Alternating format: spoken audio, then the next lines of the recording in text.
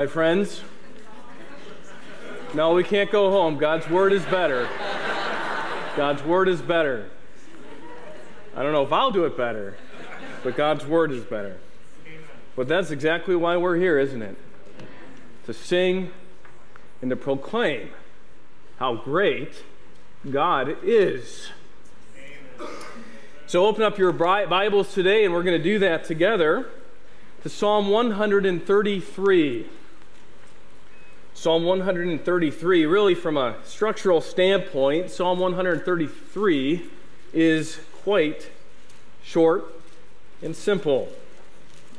Begins with a very simple proposition, explains that proposition with two short illustrations, and then concludes as simply as it began. Just 3 verses, so we should be able to get out of here in, 5 minutes, right? Maybe somebody else. The theme of this psalm is unity.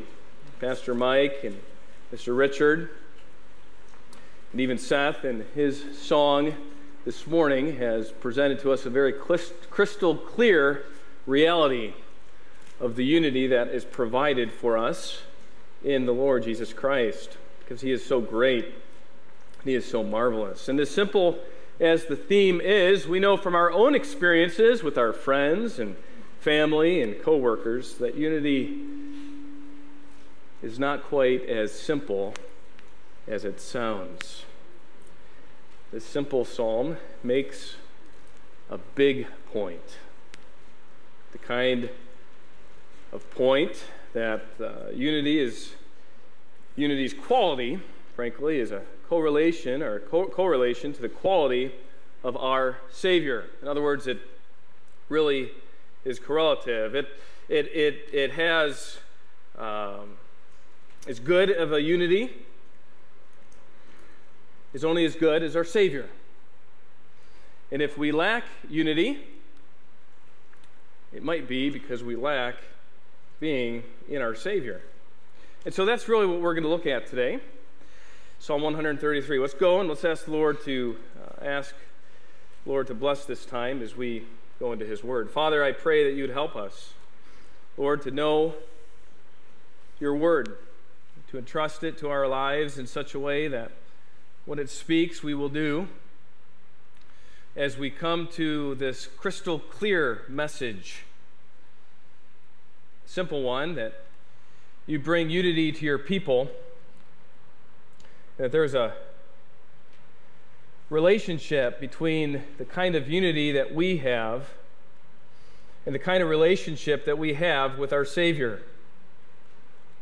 And I pray that today, as we investigate those 2 simple truths, that it would be abundantly clear that we know the Lord Jesus Christ and we enjoy the sweet unity in him.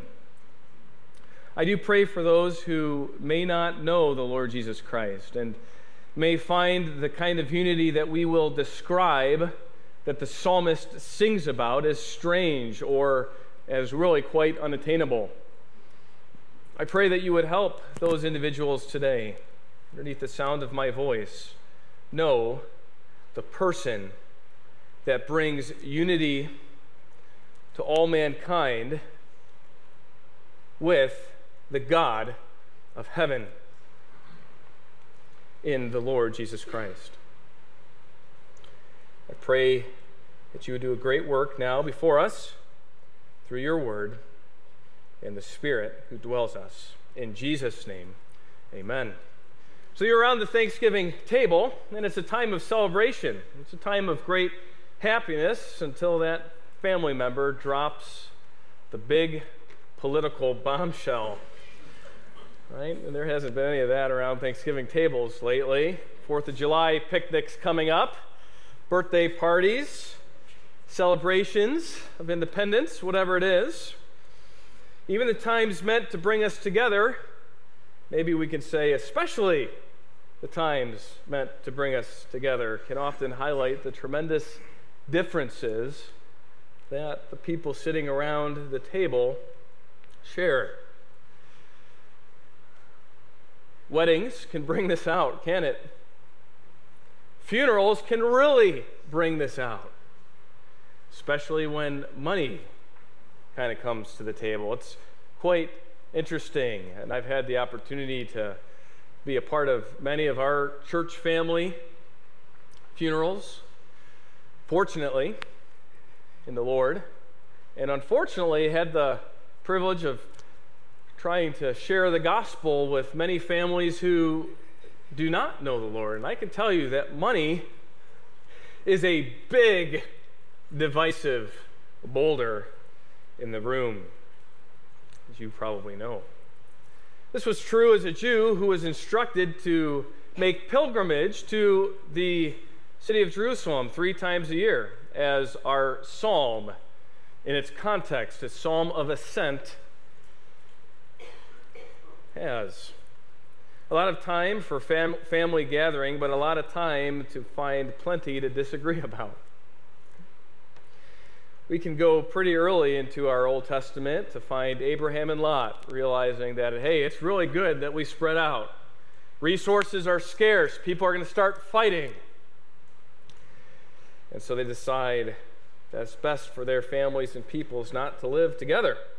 Indeed, for the Jews, in a more arid desert environment, tensions could run high if families had to compete for the same scarce resources. And so my point is this, by way of introduction: sometimes when we read our Bibles, like we're going to read here in a second in Psalm 133, we take for granted that when there's an issue brought up that's crystal clear, like unity, that there really is no tension or no struggle for this fight. In fact, even Mr. Richard, in his comments regarding our singing today, says that we have to strive for, we have to fight for the maintenance of the unity that the Spirit provides.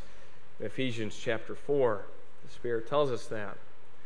And so, though this psalm is clean in its black and white text, celebrating the realities of unity for God's people, it really is a lot more complicated than that.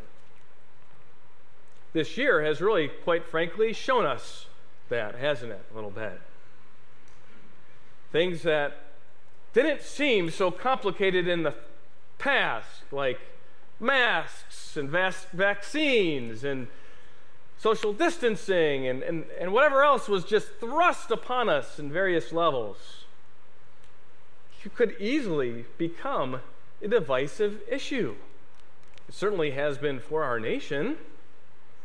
And I can tell you that the elders of this church spent a long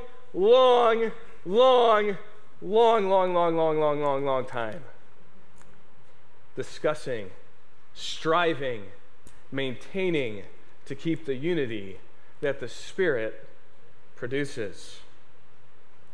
And so let's read Psalm 133 in all of its verses. It's a song of ascents by David, or of David.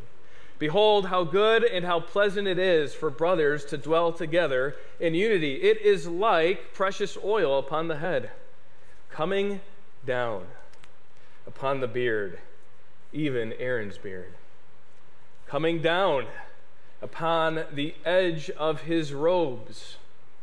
It is like dew of Hermon coming down upon the mountains of Zion. For there the Lord commanded the blessing, life forever.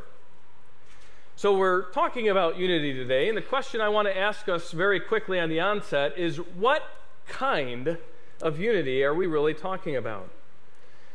Because I think you'll agree that as we really look at this passage, we can see some qualities of unity, like it's good and it's pleasant.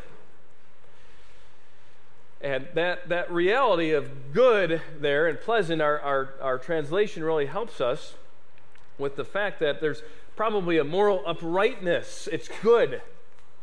It's just simply good. It's right. That's the kind of unity we're talking about. It's pleasant. It has the excellence not only of morality, but it has the excellence of aesthetic. It's pleasing. It's beautiful. So what kind of unity are we talking about? What kind of unity is specifically being celebrated here in God's Word. And if we were to page through the Old Testament and even the New Testament today, we would understand that there is quite frankly, folks, an incredible contrast in the Scriptures about a unity that ought not be celebrated, but that is celebrated by mankind.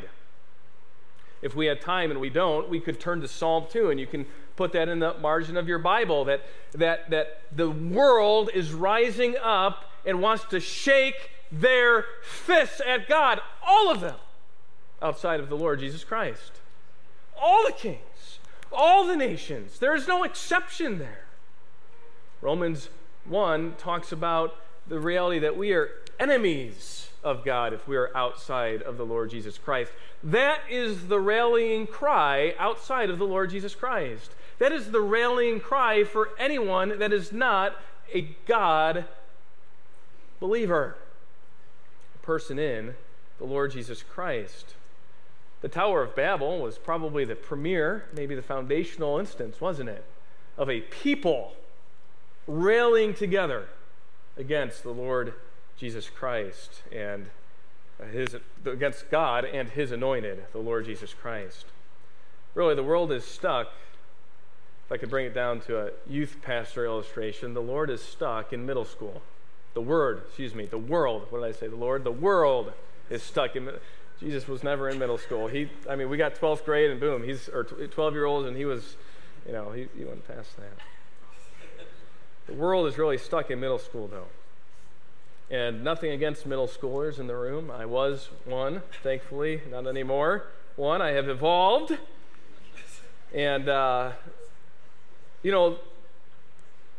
in middle school world, everyone has to dress the same, right? Everyone has to look the same. Everyone has to talk the same.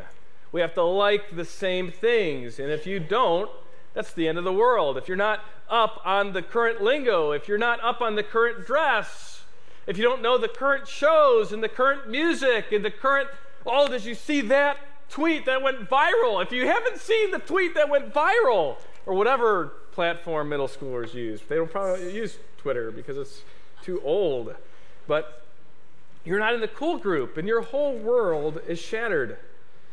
And truth be told, middle schoolers, most adults do not graduate from middle school world because they too like people to think like them and look like them and dress like them and drive like them. I was in and outside of Chicago this past week, and there's a way to drive in Chicago. And it is not like our beautiful country rural roads just south of us. People don't let you go. If you let people go, the whole city will go before you can go. They like to drive the same. So you go to certain parts of the country, and you learn very quickly that really rude driving here is survival in other places. I want to call that kind of unity, the thinking the same, having the same ideology, all these kind of check boxes of political correctness, cheap unity, pseudo-unity, fabricated unity. But it's unity, quite frankly, that the world demands. Think like me or else. And it seems that from one perspective, on issues like vaccines or immigration or whatever the political thing is at the moment, it can either unite or divide us, but just think about how quickly those issues change. They're never solved, probably, but they change. They don't last. They're fleeting, temporary. And there is something much greater to unify around. There is someone who will live forever to unify around. And today, more than ever, we must be disciplined to unify around the things that will last into eternity. And that is the song here that we have this morning. So really, we could ask on the outset, why are you here this morning? And why do you enjoy the unity of this place? My friends, it's at the beginning of this message, it is not because we think the same on some of these issues. It is not because we tend to dress the same. Now, praise the Lord, I think we have more racial diversity in our church than our surrounding community does, right here in the very specific mentor community. But it's not because many of us have the same kind of skin color. Obviously, that doesn't unite us. Why are we here, and what unifies this church? Well, the psalmist makes the distinction up front that it's not just any kind of unity, it is a specific kind of unity, and the church has a great unity, a unity that will last forever because we have a great Savior, a Savior who will last forever. And He alone is our rallying cry. He is the one that we unify around and in. And so that doesn't shock us, but I think we'll see just how wonderful it is, how good and how pleasant it is as we review this psalm together. So first of all, let's look at the characteristics of this unity. And as I've mentioned already, it's good and it's pleasant. But I want us to see outside of that it is pursued. It must be pursued this morning. Mr. Richard alluded to that fact in Ephesians chapter 4. And here in verse 1, the psalmist says, behold. That's just not a filler word. This is a word of surprise. This is a word of, whoa, I rounded the corner and I thought something was going to be there, and it's not. Something much better is. And what is that, rounding the corner here? Unity is good, but the psalmist says how good and how pleasant it is for brothers to dwell together in unity. How good. Unity is a struggle, frankly. As the Israelites are, I already mentioned, this is a song of ascent, as they're marching up to Jerusalem. They're rehearsing this psalm along with Psalm 120 through 134, the Psalms of Ascent. They're ascending to the temple, and they are striving at unity. Not getting in the way, someone slower than me, whatever it is at that moment. This is a song that is reminding them, wow, the unity that we share is remarkable. It's good. And the construction here, behold, how? This is an interjection. Behold, followed by an interrogative. How good? And that really stresses the fact that the kind of unity that's being discussed really is not often true for God's people. Folks, it's not often true.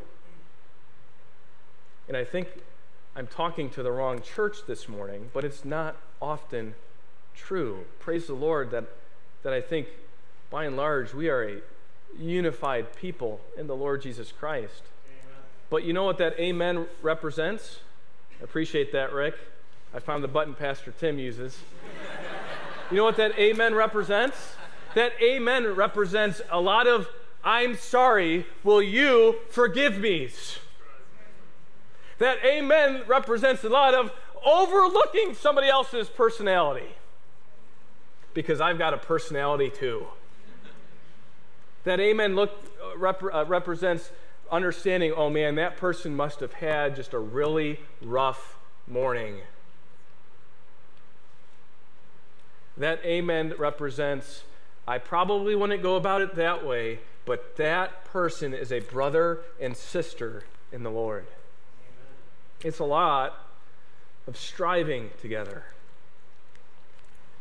And so I want you to consider the drama of this psalm. It's, as I mentioned before, it's so clean and it's black and white text. But unity, my friends, is so messy. It takes a lot of work. It takes tears. It takes a lot of looking at the mirror, doesn't it? And saying, wow, I'm really not as good as I thought I was.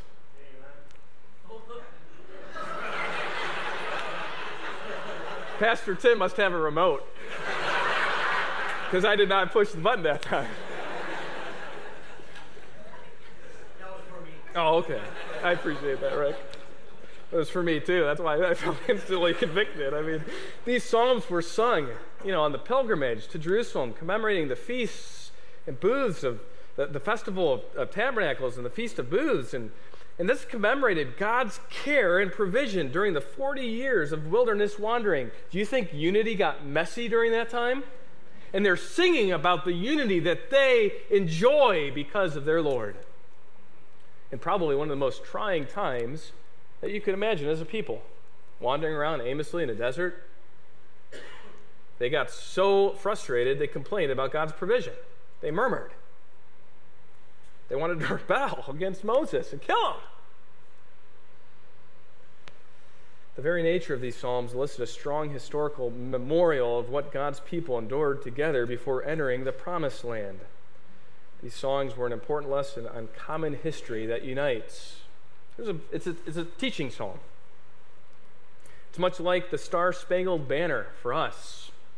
We're going to be getting into 4th of July. I was excited. I bought a new flag to put outside my house. I put it out like 4 weeks before Memorial Day. I'm just going to leave it there until it fades, probably. And so we're going to hear a lot of patriotic music and see a lot of patriotic things this 4th of July. And as citizens, it commemorates for us the defense of Fort McHenry in Baltimore Harbor during the War of 1812, the Star-Spangled Banner. While our national anthem elicits a memory of our country's struggles, it took quite some time for the song to be codified as our national anthem. Hundreds, I think 50 to 100 years, something like that. It took 6 bills in Congress. This was before the days of partisanship, when things usually went along pretty well. It took 6 bills in Congress. The first 5 were rejected because, quite frankly, the song was just too hard to sing. It's a hard song to sing. That's why all those professionals who really can't sing real well anyway, they flub up. And they miss it. Did you know that that's why a lot of them lip sync it? They record it ahead of time, kind of like what I'm doing with my sermon right now, so I don't mess up too much. Oh. They sing it ahead of time and play it and then just pretend they're singing it because they know they're probably going to mess up. 1 out of 20 times that they recorded it, they finally got it right.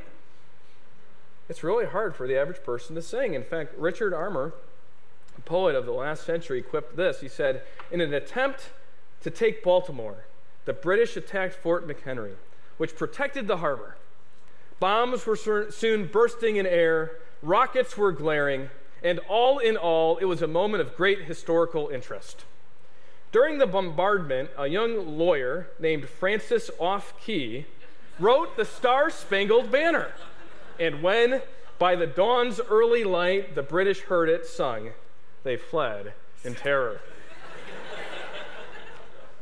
It's hard, but it reminds us of a great time in our nation's history, a time that, quite frankly, many had to pay for at a tremendous cost, and it rallies us together. This song probably was much easier to sing for the Jew, and it rallied them together in the Lord. But while our national anthem is notoriously hard to sing, right, it is a reminder of our freedom, just like this song is a rallying cry for God's provision. And it is also a reminder, a characteristic of unity around and being in God's people. Being in God's people. Brothers dwell together in unity. Now, most of the time we see brothers dwelling together in unity in our Hebrew Bible, in our Old Testament. We usually see that in relationship to familial realities.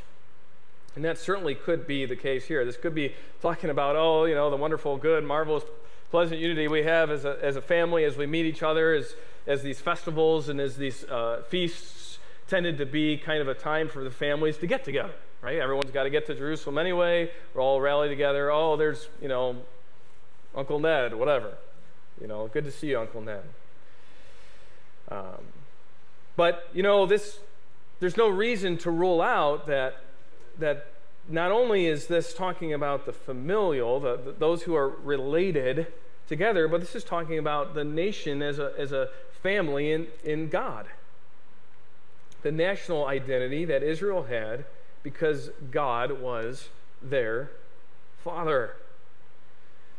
The unity that God's people enjoyed was a rallying cry, and it was the ubiquitous nature of the next two verses that really, I think, help support that. And we're going to see these here in a little bit. There's two pictures that really tend to communicate that this was a national identity, not just a familial identity in the Lord Jesus Christ. One of them being oil and the other one being dew. We'll see that here in a little bit. But historically, we see some remarkable unity in God's people. At their beginning, God treats them as one family, right? And why does he do that?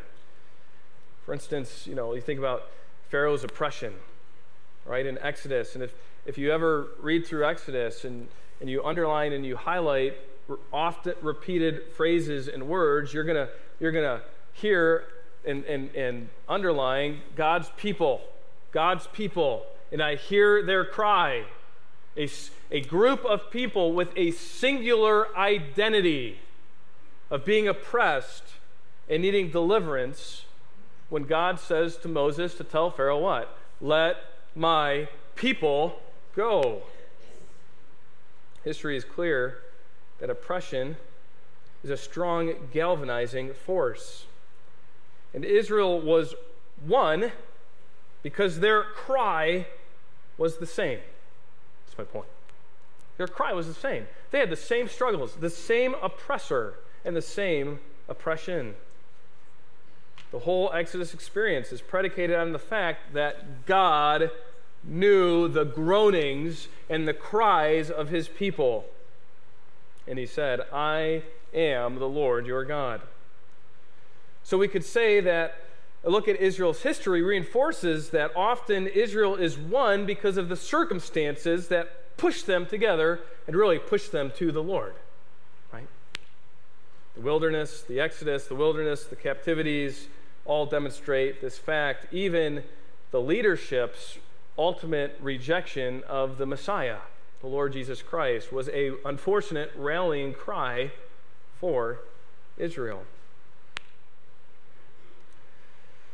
But what I want us to understand is that this psalmist isn't necessarily stating that these galvanizing struggles are the common denominator that really brings them together. In other words, the unity of God's people isn't solely based on the oppression and the historical struggles that they shared. It's really not necessarily the fact that they have the same kind of moral set of values or that they have the same thinking. The kind of unity that is so good and so pleasant is found in their God, Yahweh. And we're going to see that the New Testament really celebrates the practical results of this kind of unity as we close the psalm this morning. But unity that cannot be fabricated based on, again, a bunch of check boxes, thinking right, thinking the same thing, of wanting the same thing, but unity that is based ultimately for us in faith alone in the Lord Jesus Christ. But it's surprisingly good and pleasant because it's not based on man's preference. It's not based on even man's common shared historical identity. It's really based on God. So Israel had to be reminded just how good and how pleasant their unity really was, because they often manufactured their own unity. I want to just list a few things, okay? So hold on here with me. Moses ascends Mount Sinai to receive the giving of the law, right? And what happens when they come back down? When he comes back down? What happens? What right away happens? They've got a golden calf and they're worshiping it. You see how easy it is? I mean, they just went through the Exodus, right? The most powerful nation in all the world. And God says, let my people go, and God's people are gone. They just witnessed this whole Red Sea thing, the plagues. I mean, come on. Moses is gone for what, 3 days or something? Not even? And Aaron is coerced to melt all the gold and form a calf. It's really easy. It is really easy. It is really easy. We are prone to wander, aren't we? We are prone to fabricate unity. That's what they did. They fabricated unity in the very figure of a golden calf. And folks, we've got to be careful today that we do not fabricate unity, because that kind of unity won't last. That kind of unity is burnt up like dross.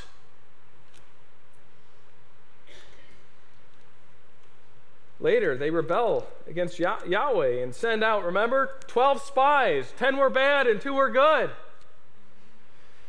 Only to fabricate unity. They try to rebel against God. And instead of going into the promised land, they try to kill Moses. And so they have to wander aimlessly for 40 years. Under the direct rule of God, Israel rebels 7 times, and we have the judge cycles. I'm just going to think through redemptive history here a little bit in our Old Testaments. They have the sin cycles, and Israel is delivered and then unified and serving, and then they go back to their sin. Even under the kings, Israel's unity is often fabricated to the point where there's a divided kingdom and then no kingdom. All throughout Israel's history, there were times of truly understanding divinely produced unity, but all too often, and really, if we were to underline the pages of our Old Testament, too often, and the predominant reality is they tried to fabricate their own kind of unity. Sadly, that's why the psalmist articulates, I think, just how special, just how surprising real unity in Yahweh is. Because they knew it in their history, that it was too easy to settle for something much less. So unity cannot be fabricated. It cannot be from human effort. Human ideals change, thinking alike, political correctness. The human propensity for unity will not last. And boy, does our world want to be unified around something, doesn't it? And there's all kinds of competing interests on what it is that we should unify around. And some of it, folks, can be really, really good. But the psalmist wants us to know that's not the point for God's people. It never has been in the Old Testament. It never will be. It is not the point. It's like pouring a concrete sidewalk with no preparation. I don't know if you've ever gotten a couple bags of Quick Read and said, oh man, my one portion of my sidewalk I need to fix. The city's out against me. Well, all right, there's just some gravel, some weeds. It looks like I can just pour a nice little inch concrete slab right there. You know how many winters that will last in Northeast Ohio? I mean, concrete, you've got to have a thick base of gravel. And then you've got to have a nice big 4-inch slab with reinforcements throughout it so that it won't crack. But the world is just trying to just pour this facade all over the place of unity. And my friends, it is cracking and it will not last. So are we unified? Because unity is not agreeing on every single detail. Unity is not preference in color, in food, whatever. Unity is not my way or the highway. Unity is it's not even that there is just one idea and it's best and let's go and find it. Because we're all prone to error. When the Holy Spirit asks the question, brothers, are you dwelling in unity to us this morning? He is asking you, who in you is producing the unity that you enjoy. And the true test of unity is not when everyone agrees. That's not unity. In fact, the best way to know we have unity is when there are disagreements and we can survive the bond that keeps us. If the Holy Spirit that produces such unity, if it is the Holy Spirit that produces such unity, what will always be the result or the product of unity? Not the same preference, right? Not the same kind of personality, but always the same goal: God's glory. It is God who anoints, it is God who gives the dew, and it is all for his glory. And so we're going to transition now into the second verse and the second point. So we saw the characteristics of unity, that it has to be pursued, right?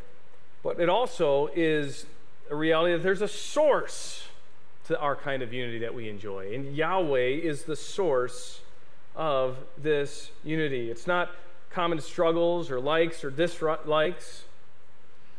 It transcends all human rallying points. It is really the fact that Yahweh is the source of their unity, and he is the source of ours. Verse 2 says, this good unity. And verse 2 says, it is. And I believe that it is, grammatically, is not referring to dwelling together in unity. It is really referring to, its referent is how good and how pleasant this unity is.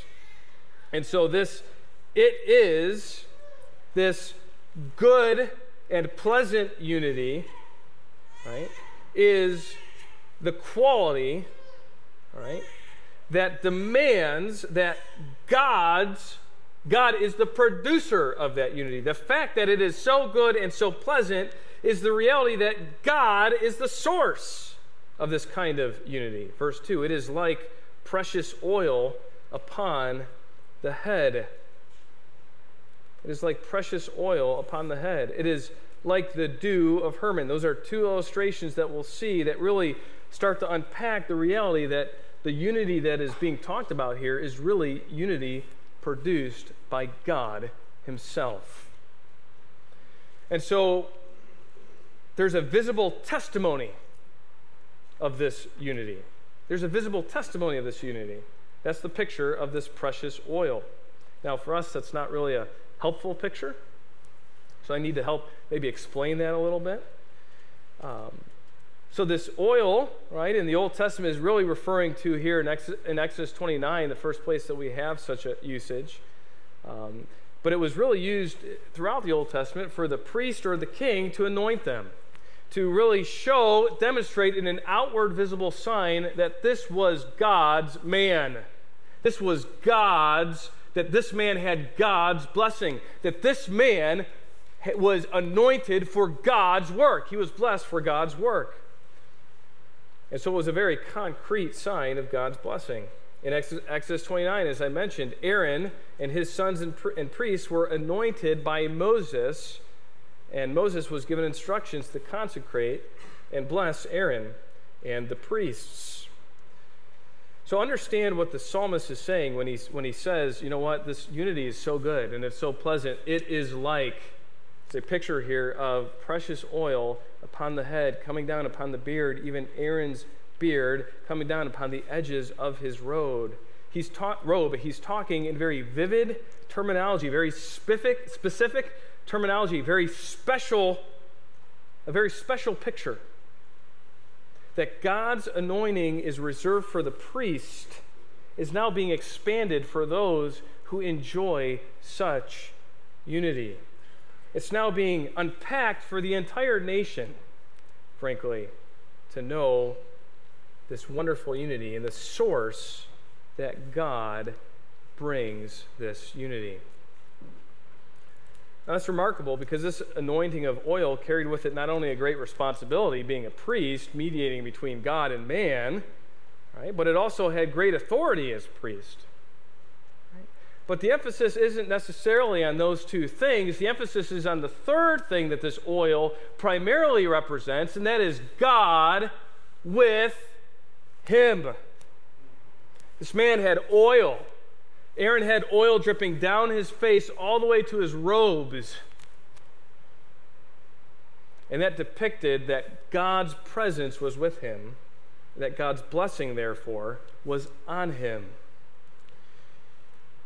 That is true for the people here that enjoy unity. You know, this privileged position, this oil, came at a great cost, we find in Exodus 29. Because it wasn't just oil, right? What do we read there? It is like the precious oil. Now, that often indicates that this oil was perfumed. And so this perfumed oil had a second task to it, and it would cleanse in a very arid, dry, hot, sweaty, dirty environment. It would cleanse the wearer.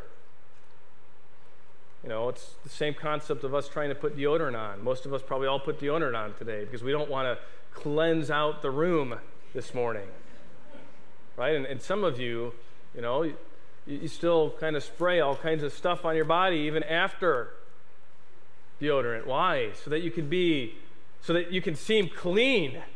And some of you could have cheated this morning and not even showered and seemed clean because we have all these perfumed things.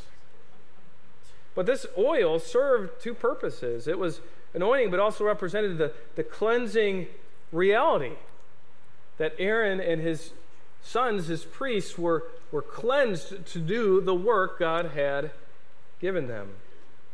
And this is helpful to unpack. We won't turn there, but Exodus 29, the same location where God instructs Moses to anoint Aaron and the priests to do his work. What follows is startling. What follows is basically a description of what what Aaron is to do. And after he is anointed with oil, he is to go to a ram, and it is to lay his hand on that ram's head, signifying that the sins will be transferred to that sacrifice. Now, we understand from a New Testament perspective that was never the case, but it was a picture of the sacrifice that will come in the Lord Jesus Christ. And so the priest would symbolize that transferring of sins, of his sins to this sacrifice. And it was a graphic substitutionary picture. And then the animal was sacrificed. And then you know what was told by Moses to do? Aaron would then have to take that blood and splatter it every single place in the tabernacle. You know, often we have this nice picture of a tent. My friends, that tent was dripping with the blood of sacrifice, picturing the gross cost of sin. Now, why in the world would God have Moses anoint Aaron with oil only to have blood thrown everywhere in the tabernacle? What's the point? The psalmist understood that because of God's blessing, instead of blood running everywhere, oil is running everywhere. And it is perfumed oil. It is a reality of cleansing. And notice, it's coming down on Aaron's beard. It's coming down on the edges of his robe. So I want you, for a second, let's play this little trans-dispensational game with me for a second. All right? Put yourselves in the shoes, well, not trans-dispensational, but we're kind of we're mingling dispensations here, all right? So this is kind of, it'll be fun. This isn't good theology, but it is what it is. Put yourselves in the shoes of a Jew during the Levitical system, all right? As you arrived at church this morning to worship, you walk up to the glass doors that Mrs. Bonema has cleaned 1,000 times because there's so many little kid fingerprints, only to find animal blood splattered almost on the entire length of that window, where you can't even see Les, who's standing on the other side waiting to greet you this morning. And you walk in and you see blood dripping down the walls of the church right next to the nursery. And boy, if we had that, we wouldn't have any nursery worker issues because we wouldn't have anybody really leaving their kids in the nursery. So it's probably good that that's not the case this morning. And you turn the corner only to begin to smell the burning of flesh and incense. But in this picture, according to the psalmist, it's not only the priest who's walking around cleansed with perfumed oil dripping on their face, but it's every single believer in the Lord Jesus Christ. And though there's this awful bloody picture everywhere you go, and there's these smells that are wafting everywhere as Miss Virginia passes by you, and as Jamie Knutzen passes by you, and as Tim Leining passes by you, and as Rick Trevisano amens over there in the corner, you stop, cease. It's the smell of burnt flesh ceases for a little bit, and you get the wonderful aroma of perfumed oil. That's the kind of picture that the psalmist is painting. That every single individual in the Lord at Grace Church of Mentor is anointed and blessed and responsible and carries with them great significance. Each one has had their sins transferred to Christ, their sacrificial lamb. And the only one who can take away our sins. We walk around today not with oil on our faces. Probably, thank goodness. I don't think that would be very comfortable for most of us. It would make driving hard and very hazardous with a slippery driving steering wheel. We don't walk around with oil, but we walk around bearing the fruit of the Spirit who indwells us.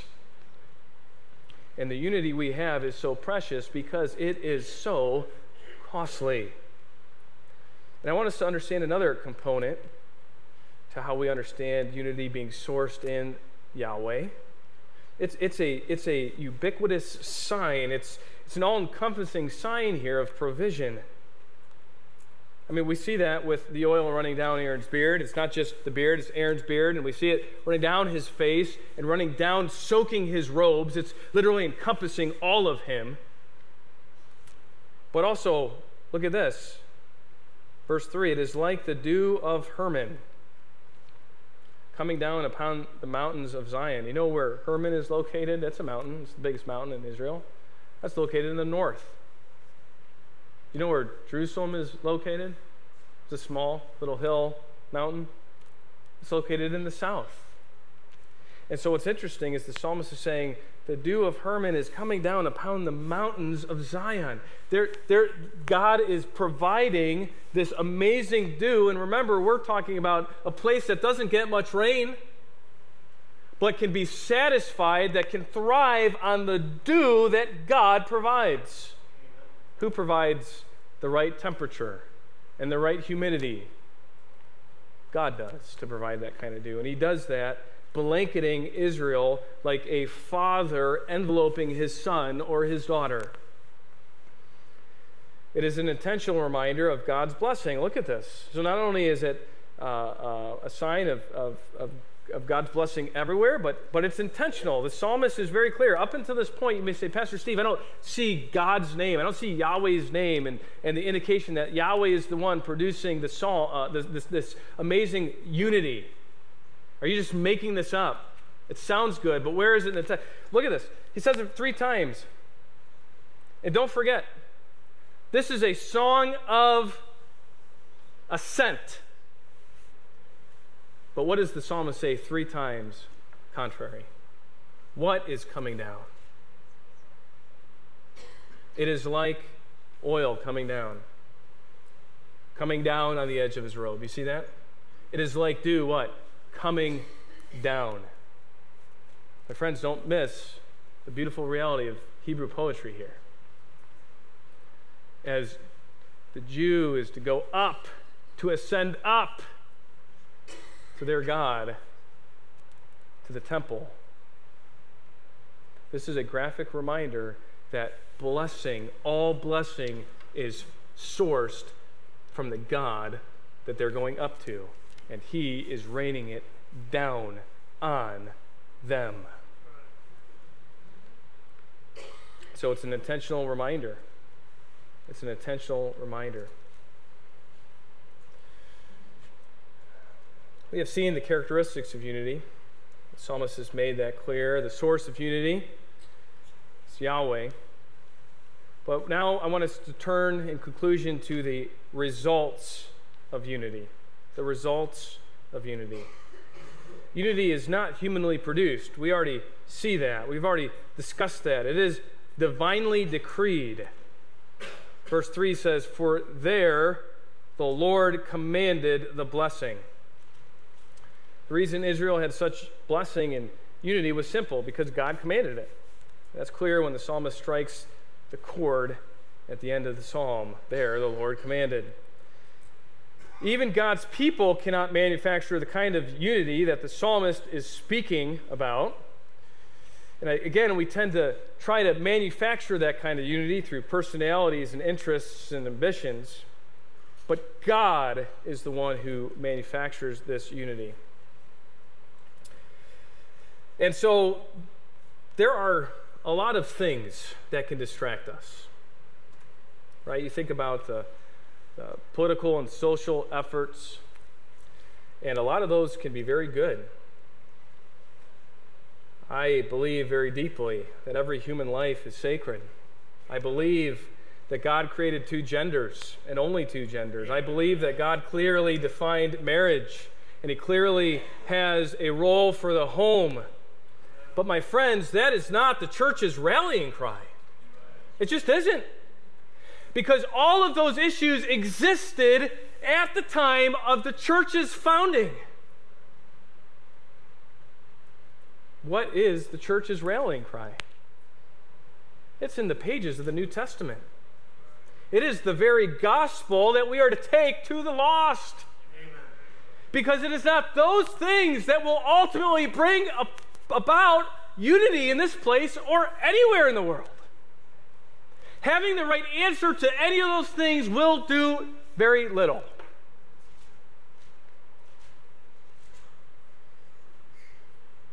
But having the right answer to who is Jesus to you will be all the difference, and will make all the difference in this lost and dying world.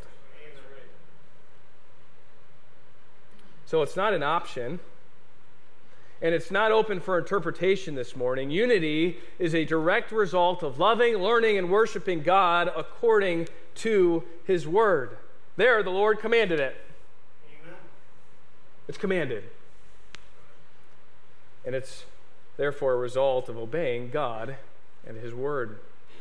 And unity is a tangible manifestation of the presence of God.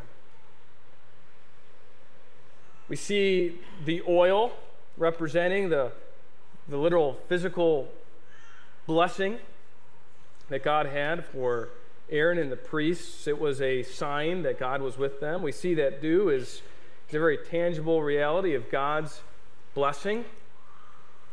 So both oil and dew are reminders that God's presence is always linked with blessing for God's people. So where unity exists in God's people, there is a blessing, because unity is the outward manifestation that God is there. And we know that God is everywhere. But God is here this morning in the person of the Lord of Jesus Christ, because Christ is in you. Amen. He's a long dead pastor, but to sum up, he has a wonderful work, and part of that work has everything to do with how one of the key doctrines of the epistles is the fact that the church, that each individual believer is in Jesus Christ. And he says this, he says the churches are in Christ, the persons are in Christ, they are founded in Christ and preserved in Christ, they are saved and sanctified in Christ, they are rooted and built up and made perfect in Christ, their ways are ways that be in Christ, their conversation is a good conversation in Christ, their faith, their hope, their love, their joy, their whole life is in Christ. They think, they speak, they walk in Christ. They labor and suffer. They sorrow and rejoice. They conquer and triumph in the Lord. The fundamental relationships, the primal duties of life have been drawn within the same circle. The man is not without the woman, nor the woman without the man in the Lord. Wives submit to their husbands in the Lord, and children obey their parents in the Lord. The broadest distinctions vanish in the common bond of this all-embracing relation. As many as have been baptized into Christ have put on Christ. There's neither Greek nor Jew. There's neither bond nor free. There is neither male nor female. They're all one in Christ. The influence of it extends over the whole field of action, so that whatever we do in word or deed, we do all in the name of the Lord Jesus, giving thanks to God and the Father by him. They hold the truth as the truth is in Jesus. The will by which they guide themselves is the will of God in Christ Jesus concerning them. Finally, he says, the character of this existence is not changed by that which changes all else, death. Those who have entered on this life in Christ may depart, but they die in the Lord. They sleep in Jesus. They are dead in Christ, and when he shall appear, they will appear. And when he comes, God shall bring with them, and they shall reign in life by one, Jesus Christ. The point is that Jesus Christ is with us. And if there is no unity, we do not have the Lord Jesus Christ. We're not merely unified this morning because we have the same kinship to human responsibility, truth, morality, and love, and all those things are certain important qualities of our Lord Jesus Christ. These are all good things, but it is not the pattern of thinking, the pattern of clothing, or the pattern of our culture or of our skin that unites us, let alone identifies us. It is the very truth the psalmist articulates here. We do not merely live in good things. The gospel calls us to live in Christ. And that is the basis for our unity, not personality, but a person, the Lord Jesus Christ.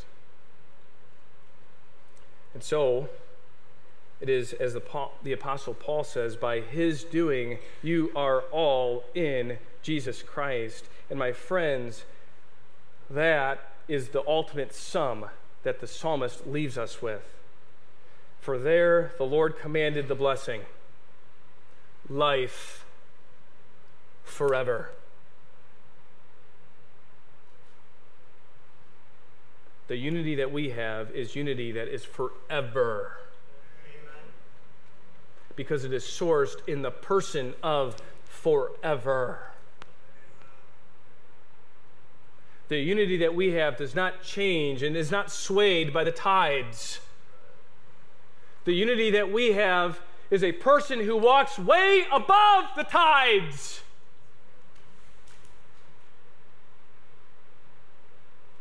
So if you are struggling to maintain the unity that the Spirit produces, my question to you this morning is, what in your life is not in the Lord Jesus Christ?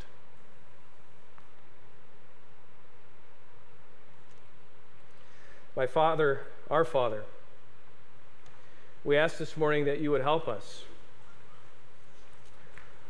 Lord, help us to continue to strive to maintain the unity that you produce.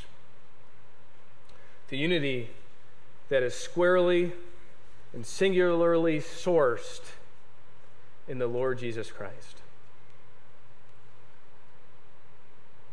He not only has made us one with each other, he has made us one with you.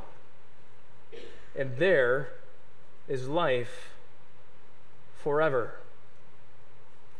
And so where the Old Testament can have a picture of oil as a wonderful blessing and presence of Yahweh, and the gracious blessing of dew extending from the Mount of Hermon to the Mount of Zion, we see clearly now in the New Testament, post-New Testament era, that the physical manifestation of the blessing of the God of heaven is because we have Christ in us, producing abundant unity around us.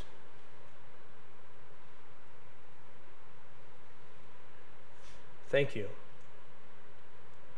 Thank you for that unity that we enjoy here. Lord, may it always be so, and may it increase until we see the Lord Jesus Christ come back. And it's in his precious name that we pray. Amen.